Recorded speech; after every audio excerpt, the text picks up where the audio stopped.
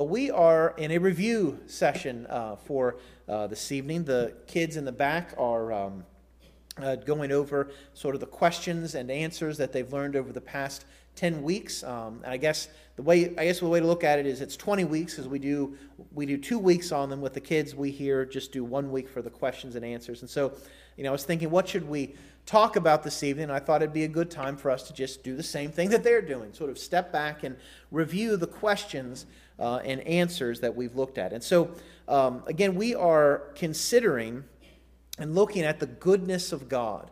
And so what we're going to do is there's been 10 questions and 10 answers with scripture passages that support those answers that we're going to go back through and review. And I'm not going to spend the same level of engagement with each question that we've gone through, but I do want to sort of pull out some things and ask some questions, have some discussion about some things as we go through this. So again, the goodness of God.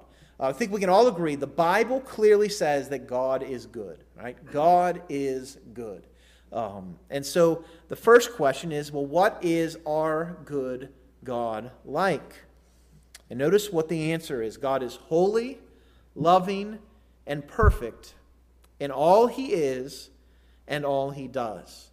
So that first statement there focuses on three main ways in which His goodness is portrayed to us. He is holy. He is without sin. He is completely separate from that which is evil. Holiness means to be separate, to come out and be apart from. And so if God is good, then that means He is fully and completely separated or apart from anything that would be bad or evil. His goodness is also seen in the fact that He's loving. He is a God who loves His creation. God so loved the world that He gave His only begotten Son. And then this God who is holy and loving, He has no imperfections in Him. He is perfect in every aspect of who He is and what He does. And when we speak of His perfection, of course we mean that there is no sense in which He is sinful or no sense in which He falls into sin. But not only that, He makes no mistakes. There's no omission, no failure, no fault that can be placed at who God is.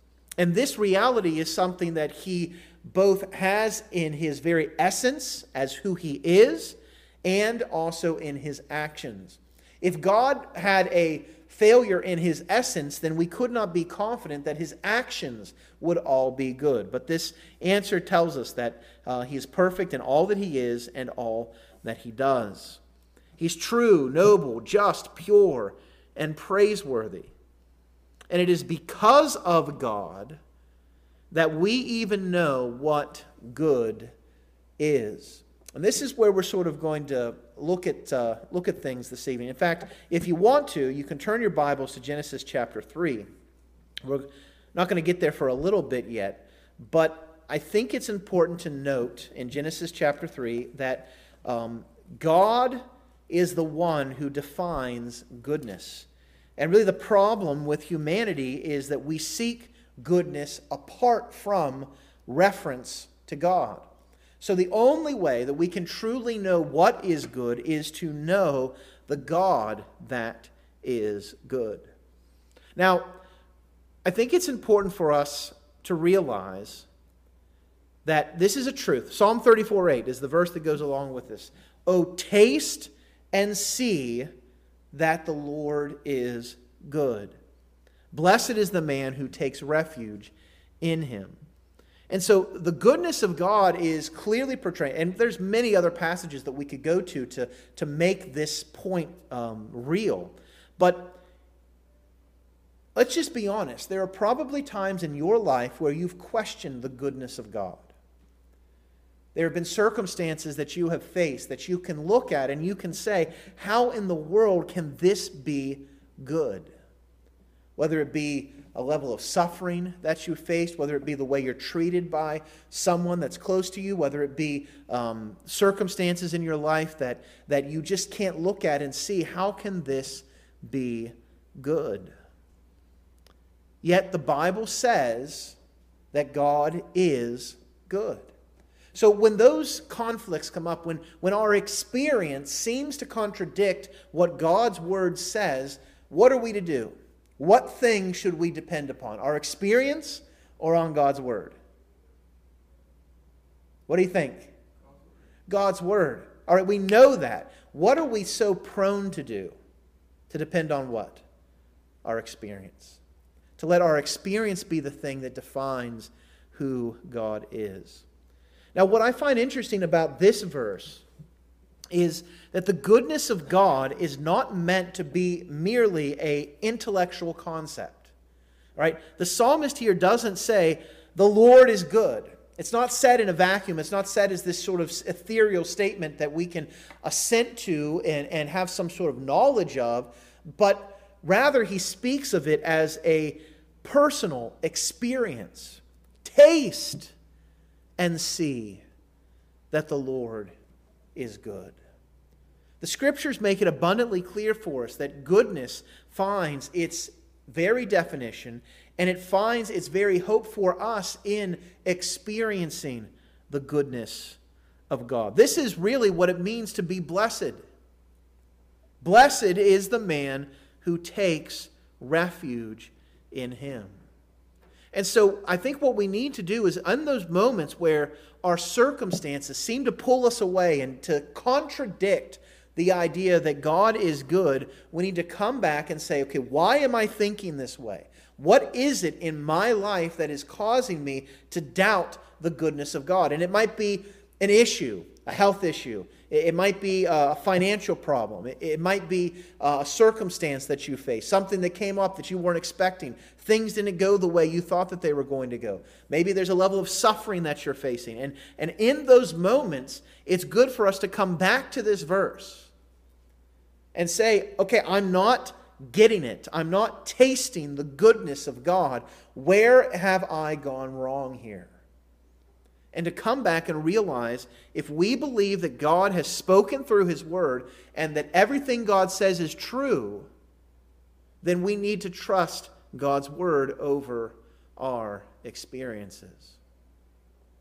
I've been realizing this, particularly as I've had to start being more concerned with my health, having to go to the doctor, having to take medicine, and having most particularly to cut out drinking Coca-Cola. All right, I love Coke. I've loved it my entire life.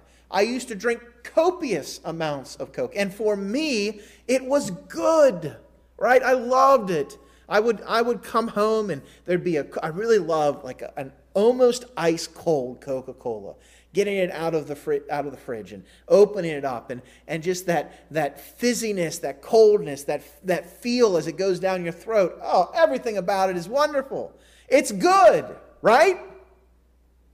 Is Coke good for you? No.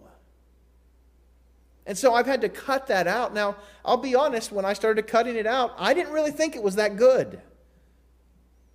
But yet it is the good thing for me.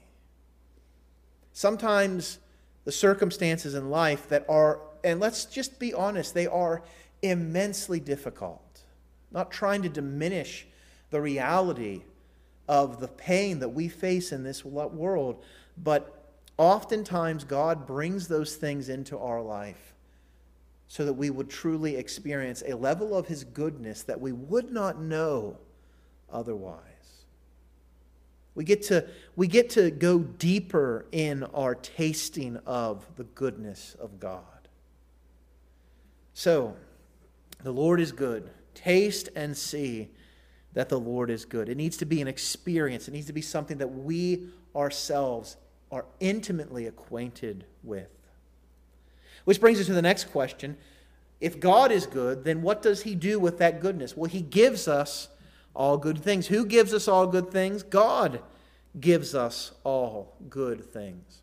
Now, this is important to note because we are going to want to think that we can give ourselves good things, that we are the ones who bring about goodness. But it is important to recognize God is the one who does this. Psalm 84:11. For the Lord God is a sun and a shield. The Lord bestows favor and honor. No good thing does He withhold from those who walk uprightly. God is the one who becomes the only true source of goodness.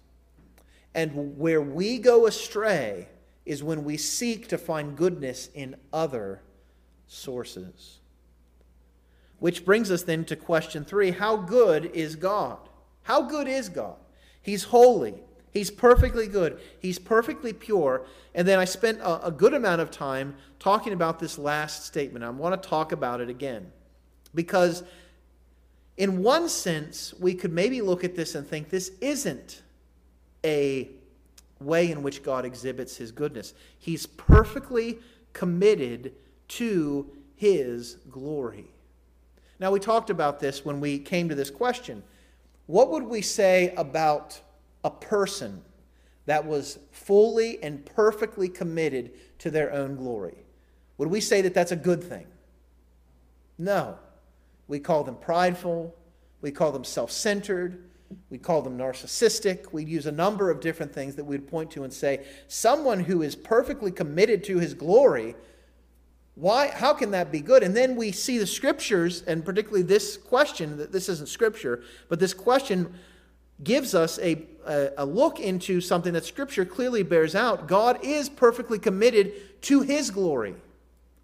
So if it's narcissistic for us, if it's wrong for us to seek our own glory, why is it okay for God to seek his glory? And what we actually came to realize, and we're going to look at here just a little bit as well, God's commitment to his glory actually brings about our greatest good. In fact, it would be bad for us if God was not perfectly committed to his glory.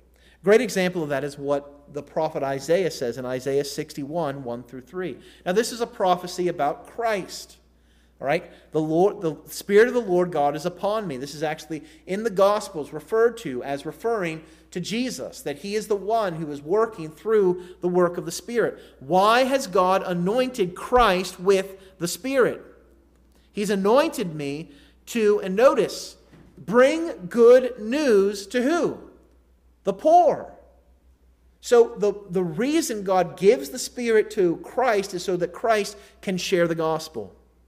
He sent me.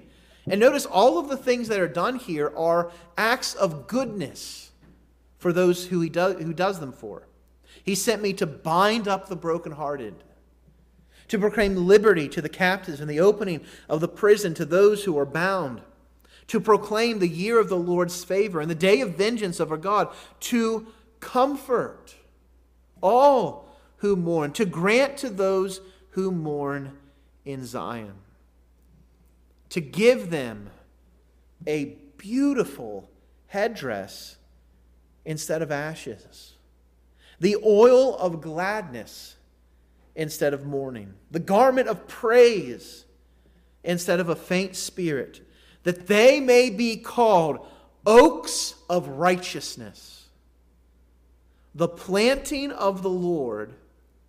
And then notice, what is the end goal of all of this? That he may be what? Glorified. Are there good things that Isaiah describes here in Isaiah 61?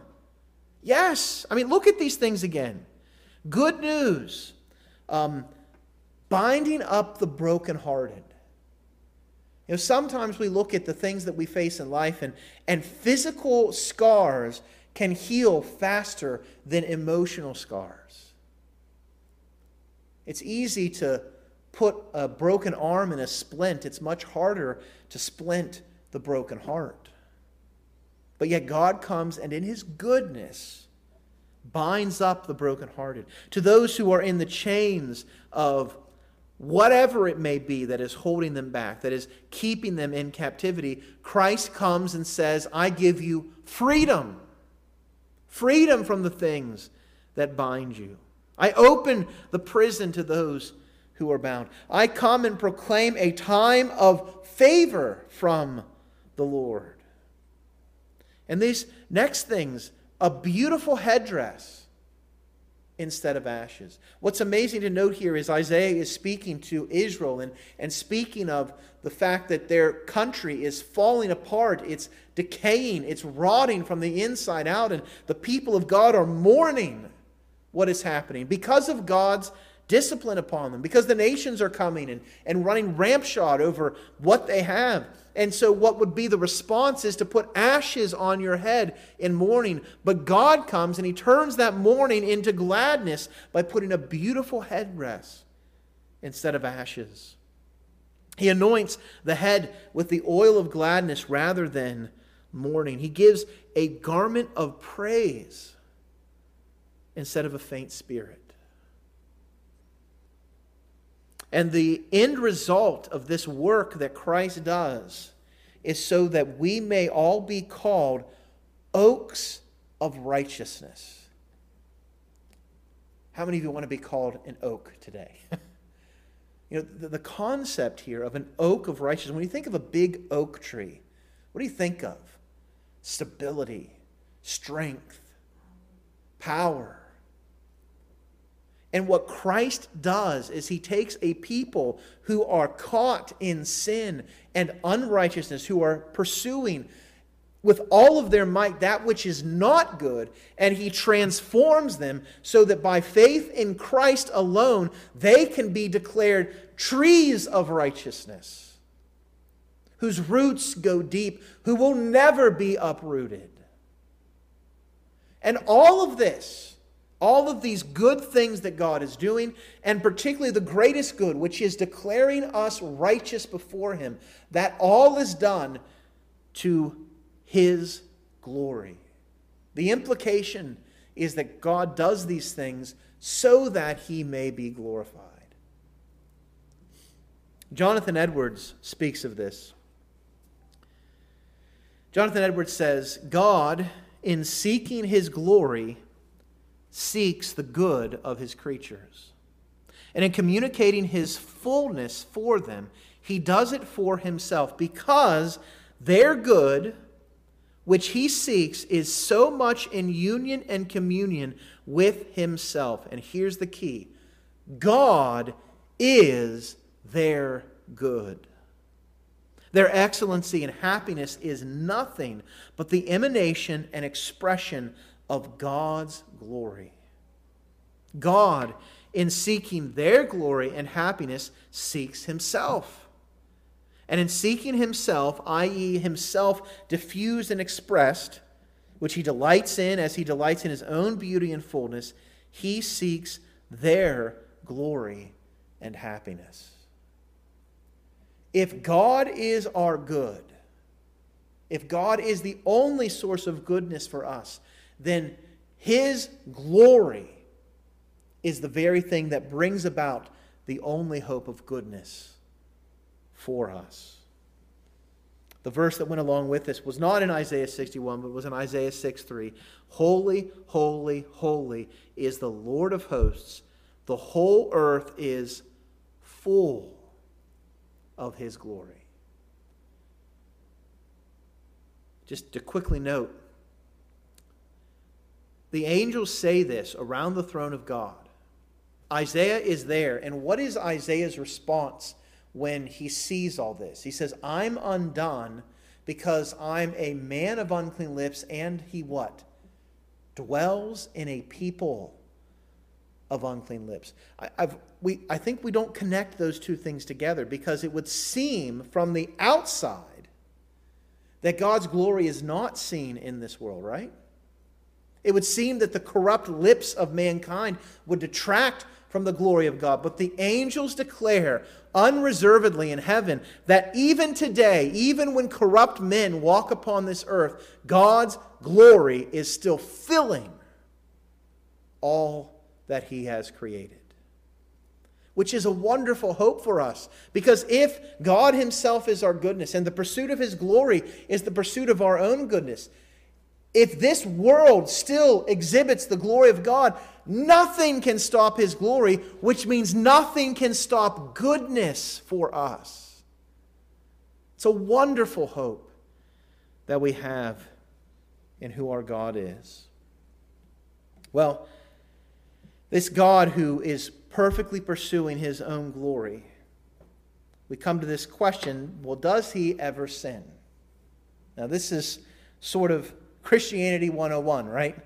Does God ever sin? And the answer we would quickly say is no. And of course, the answer points to that. God's character and actions are always righteous. It is impossible for him to treat someone in a sinful way.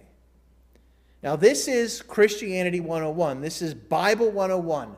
God doesn't sin. So that settles it, right? And we're going to be on, and that's the truth that we're going to carry throughout our entire lives, right? It's interesting that we're often tempted to think of God's actions in categories of sin. You say, really? Well, let's just stop for a second.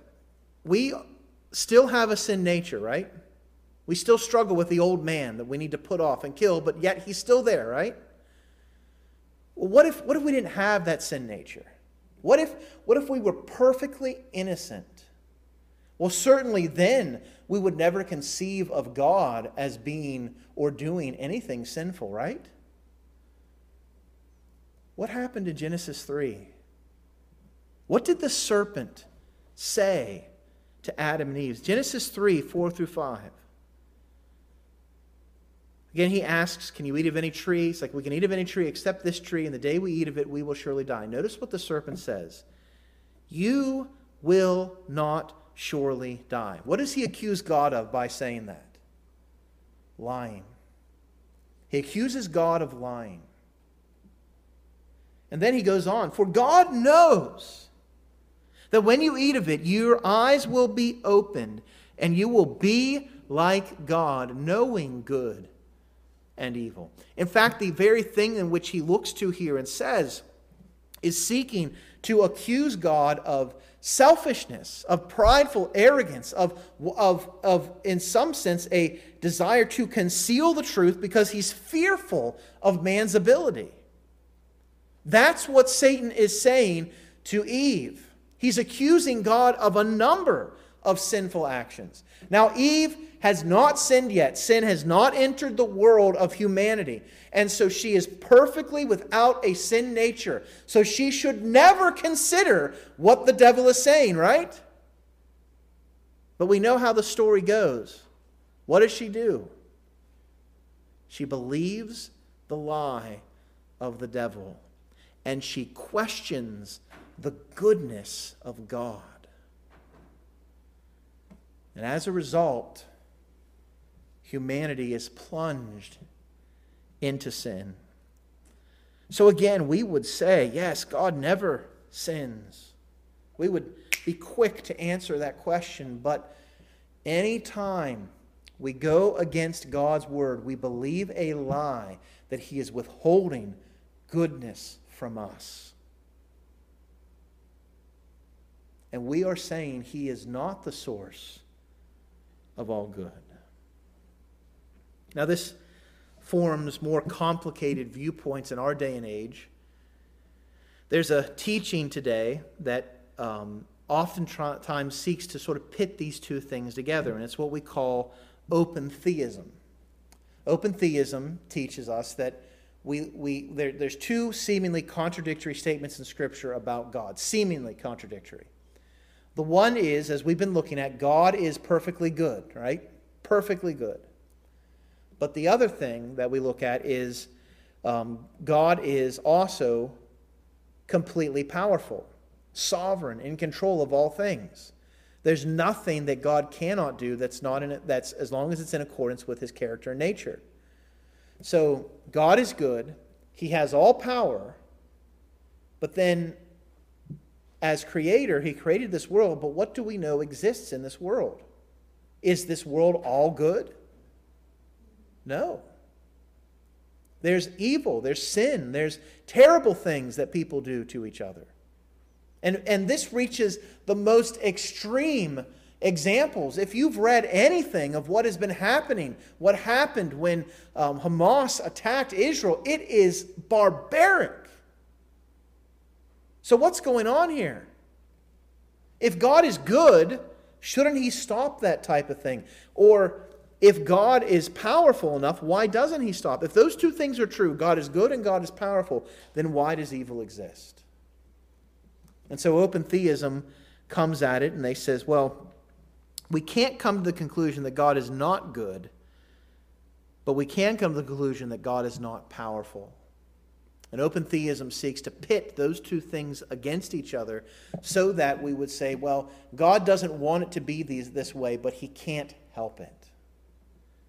Which contradicts the very clear statements of Scripture that there is nothing too hard for our God.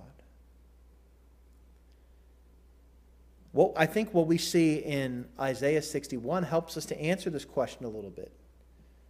Because it is through evil that God brings about the greatest good. What is the greatest act of evil that has ever occurred on this planet? The crucifixion of Jesus Christ. And it is through the crucifixion of Jesus Christ, which is the worst thing that has ever happened, that God brings about our greatest good. Because through Christ's death on the cross, we can be redeemed. We can be proclaimed oaks of righteousness. The psalm here, Psalm 145:17. The Lord is righteous in all his ways and kind in all his works. Now, some of these next questions sort of hash out that idea. Does God ever sin? Well, if God never sins, then does he ever lie? No, God never lies. He's absolutely trustworthy, and his word is absolute truth. Titus chapter 1, verse 2, Paul writing to Titus, in hope of eternal life, which God, who never lies, promised before the world began.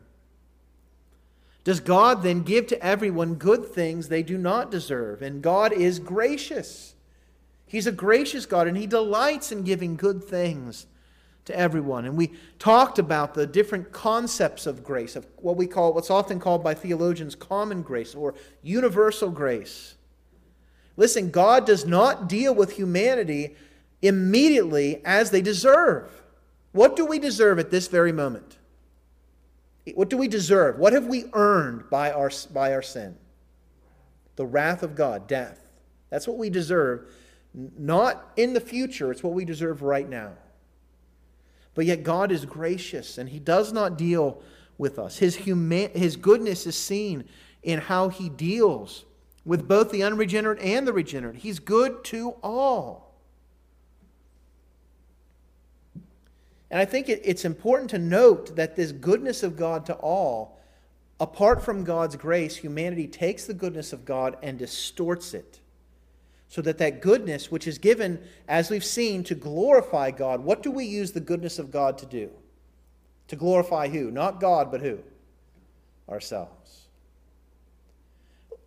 Here's just a great example of the goodness of God. God has endowed some people with incredible athletic ability. You know, I've seen athletes do amazing things on the field. You know what's very rare to find among athletes? Those who truly use the abilities they've been given to glorify God and not themselves. Who does Jesus say was the greatest man born to women? John the Baptist. Greatest man apart from Christ who ever lived. All right? So if there's anybody who's got it all together, it's John the Baptist. What does John the Baptist say as his ministry is beginning to diminish and Christ is beginning to become more popular? He must what? Increase. What must I do? Decrease. He uses the goodness of God given to him not to praise himself, but to praise Christ. Apart from God's grace working in our hearts, we will always distort the goodness of God given to us to pursue our own glory and not his. Psalm 145, 8 through 9. The Lord is gracious and merciful, slow to anger, and abounding in steadfast love. The Lord is good to how many? All. And his mercy is over all that he has made. Now, as a good God, He is also perfectly just. And as a just God, He has to deal with sin. And so the question we looked at is, what would God rather do? Would He rather punish sin or forgive? And again, I don't like this question to some extent because it pits two things that God is perfectly satisfied to do, because God is glorified both in the salvation of those who turn to Christ and in His judgment on sin.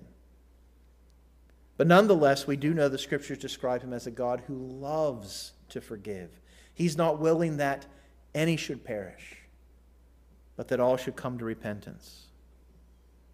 And He shows that desire, that mercy, by withholding the judgment we rightly deserve. Lamentations 3, the steadfast love of the Lord, when will it cease? When will it stop?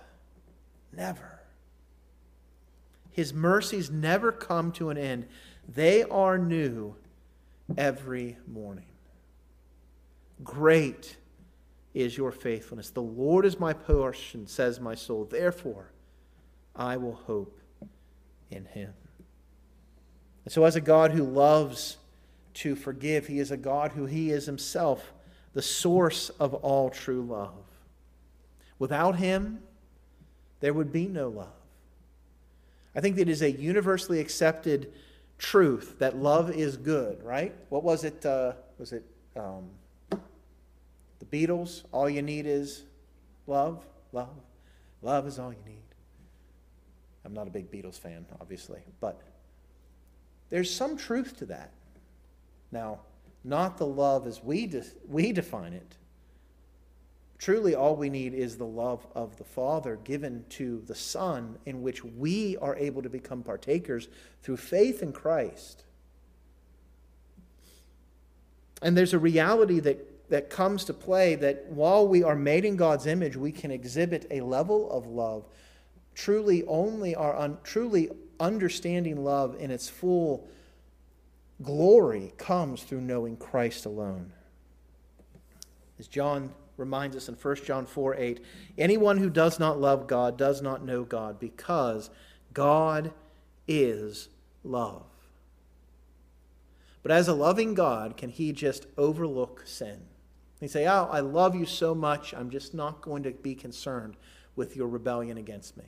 Can God do that? No. Does God look the other way when we sin? No. He hates all sin because He is holy. He despises it. And as we saw in Romans chapter 1, God reveals His wrath from heaven against sin, ungodliness, and unrighteousness of men, who by their unrighteousness suppress the truth.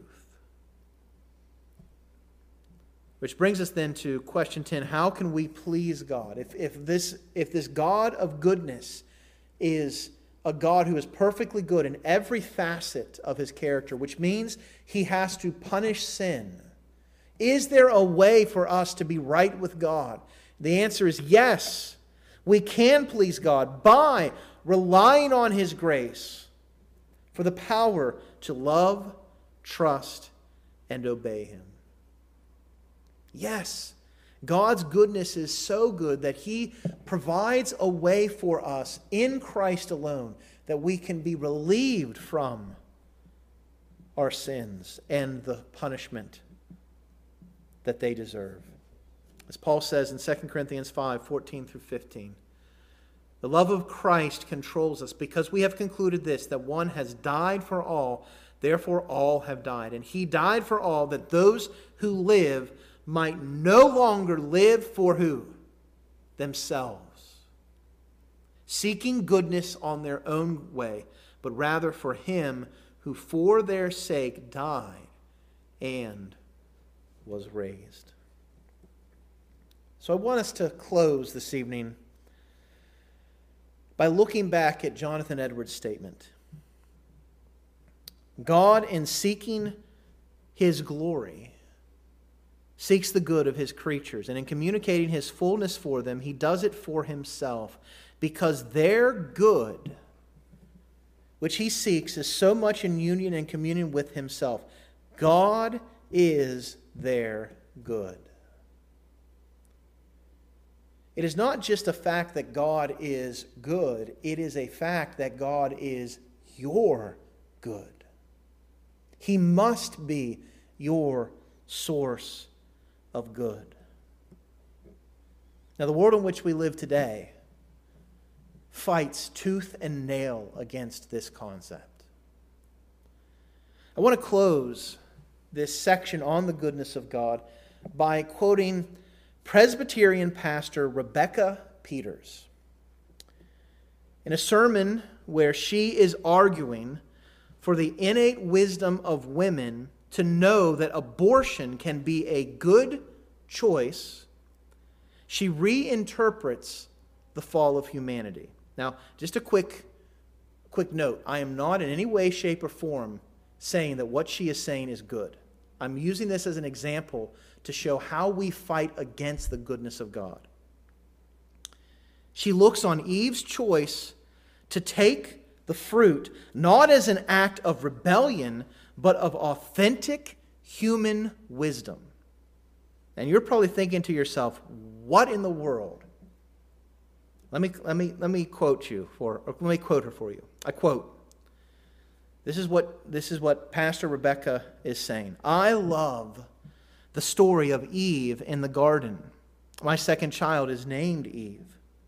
When we look at it with fresh eyes, it's quite a remarkable story. This is her words. Have you ever noticed that God lied to Adam and Eve? While the serpent plays the role of the foil here, he is meant to set Eve up for her role as the bringer of wisdom and moral agency to the human community. The setup for this action that she takes is that God lied to her.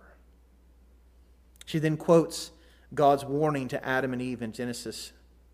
She goes on and says, and the serpent reveals the truth. You won't die for God. You won't die, for God knows that when you eat of it, your eyes will be open and you will be like God, knowing good and evil. And this is what she says. And here we get to the real heart of the story. The verse in which Eve acts on behalf of all humanity. In fact, the moment at which Eve not only exercises her own moral agency, but she chooses that very trait that defines our humanity.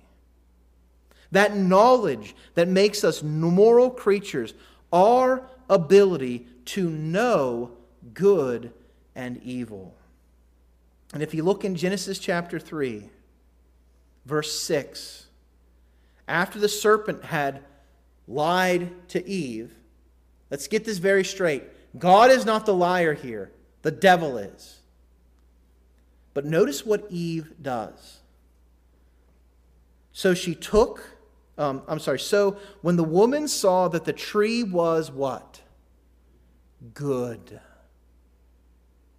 This pastor is actually taking that and saying this is the very definition of what it means to be human. That we can decide for ourselves what is good and what is evil. She goes on to hold up Eve's own determination of what is good and evil as a virtue that all women can have in exercising for themselves. And then she likens it to letting them have the choice of whether or not it's good to bring a pregnancy to term. Now, the argumentation here for abortion is secondary to the underlying absolutely terrible way of looking at this passage. Her argument is that Eve better knew what was good than God did. And that this is a virtue that should be cherished and cultivated in all of humanity. What a perversion of what God is saying in Genesis chapter 3. This woman takes the rebellion of Eve and turns it into some sort of virtue that defines what it means to be a human. She takes the enemy of God, the serpent, and treats him as almost a sage guide to help humanity come into their own. This is the very opposite of what Genesis 3 teaches. And yet, it is the very way in which the entire world responds to God. Adam and Eve are not the heroes of this story. They, both of them, are both villain and victim. They're victims of their own villainous actions. And despite the creative and inventive interpretive hoops through which Rebecca Peters jumps, the point of Genesis 3 is not to lift up Eve as some moral agent determining good and evil for herself. Rather, the passage is a warning against that very thing. For when we think that we can obtain goodness apart from God, we only bring disaster upon ourselves. Now, you hear what she says, and I think you're rightly revulsed by that line of interpretation. But let me tell you that that way of thinking is more insipid and more common in your own thinking and in my own thinking than we would like to let on. Because every time we choose sin, we are saying, I can determine what's good for myself. Every time we rebel against what God has said, every time we look at His Word and we say, yes, I know that God said this, but, and we elevate our own way of thinking over what God's Word clearly says, we are saying, I can choose what's good. The message of Scripture is that God is good. As Jonathan Edwards says, God is not just good, He is our good. We've spent over 10 Wednesday evenings reviewing 10 questions supported by 10 passages that herald the goodness of God. Why do we need to be reminded of this? Because we're still like Eve. Because we want to determine what is good for ourselves. We want goodness to exist without any reference to God. So Scripture presents in full clarity the goodness of God. Our response to this must be to repent of seeking goodness in anything else but Him, and find God Himself to be our good. Is He your good? Let's pray. Father, we thank You for Your Word. Father, we thank You that it speaks so clearly. Father, may Your Spirit take Your Word here today and challenge us, Father, to not be like Eve, to not seek goodness in anything else but You. Thank You that You are good and only ever do what is good. Work in our midst through Your Spirit as only You can. We pray this in Christ's name, pleading His blood. Amen. Thanks so much for joining us here in person. Thanks for joining us online. Have a great week.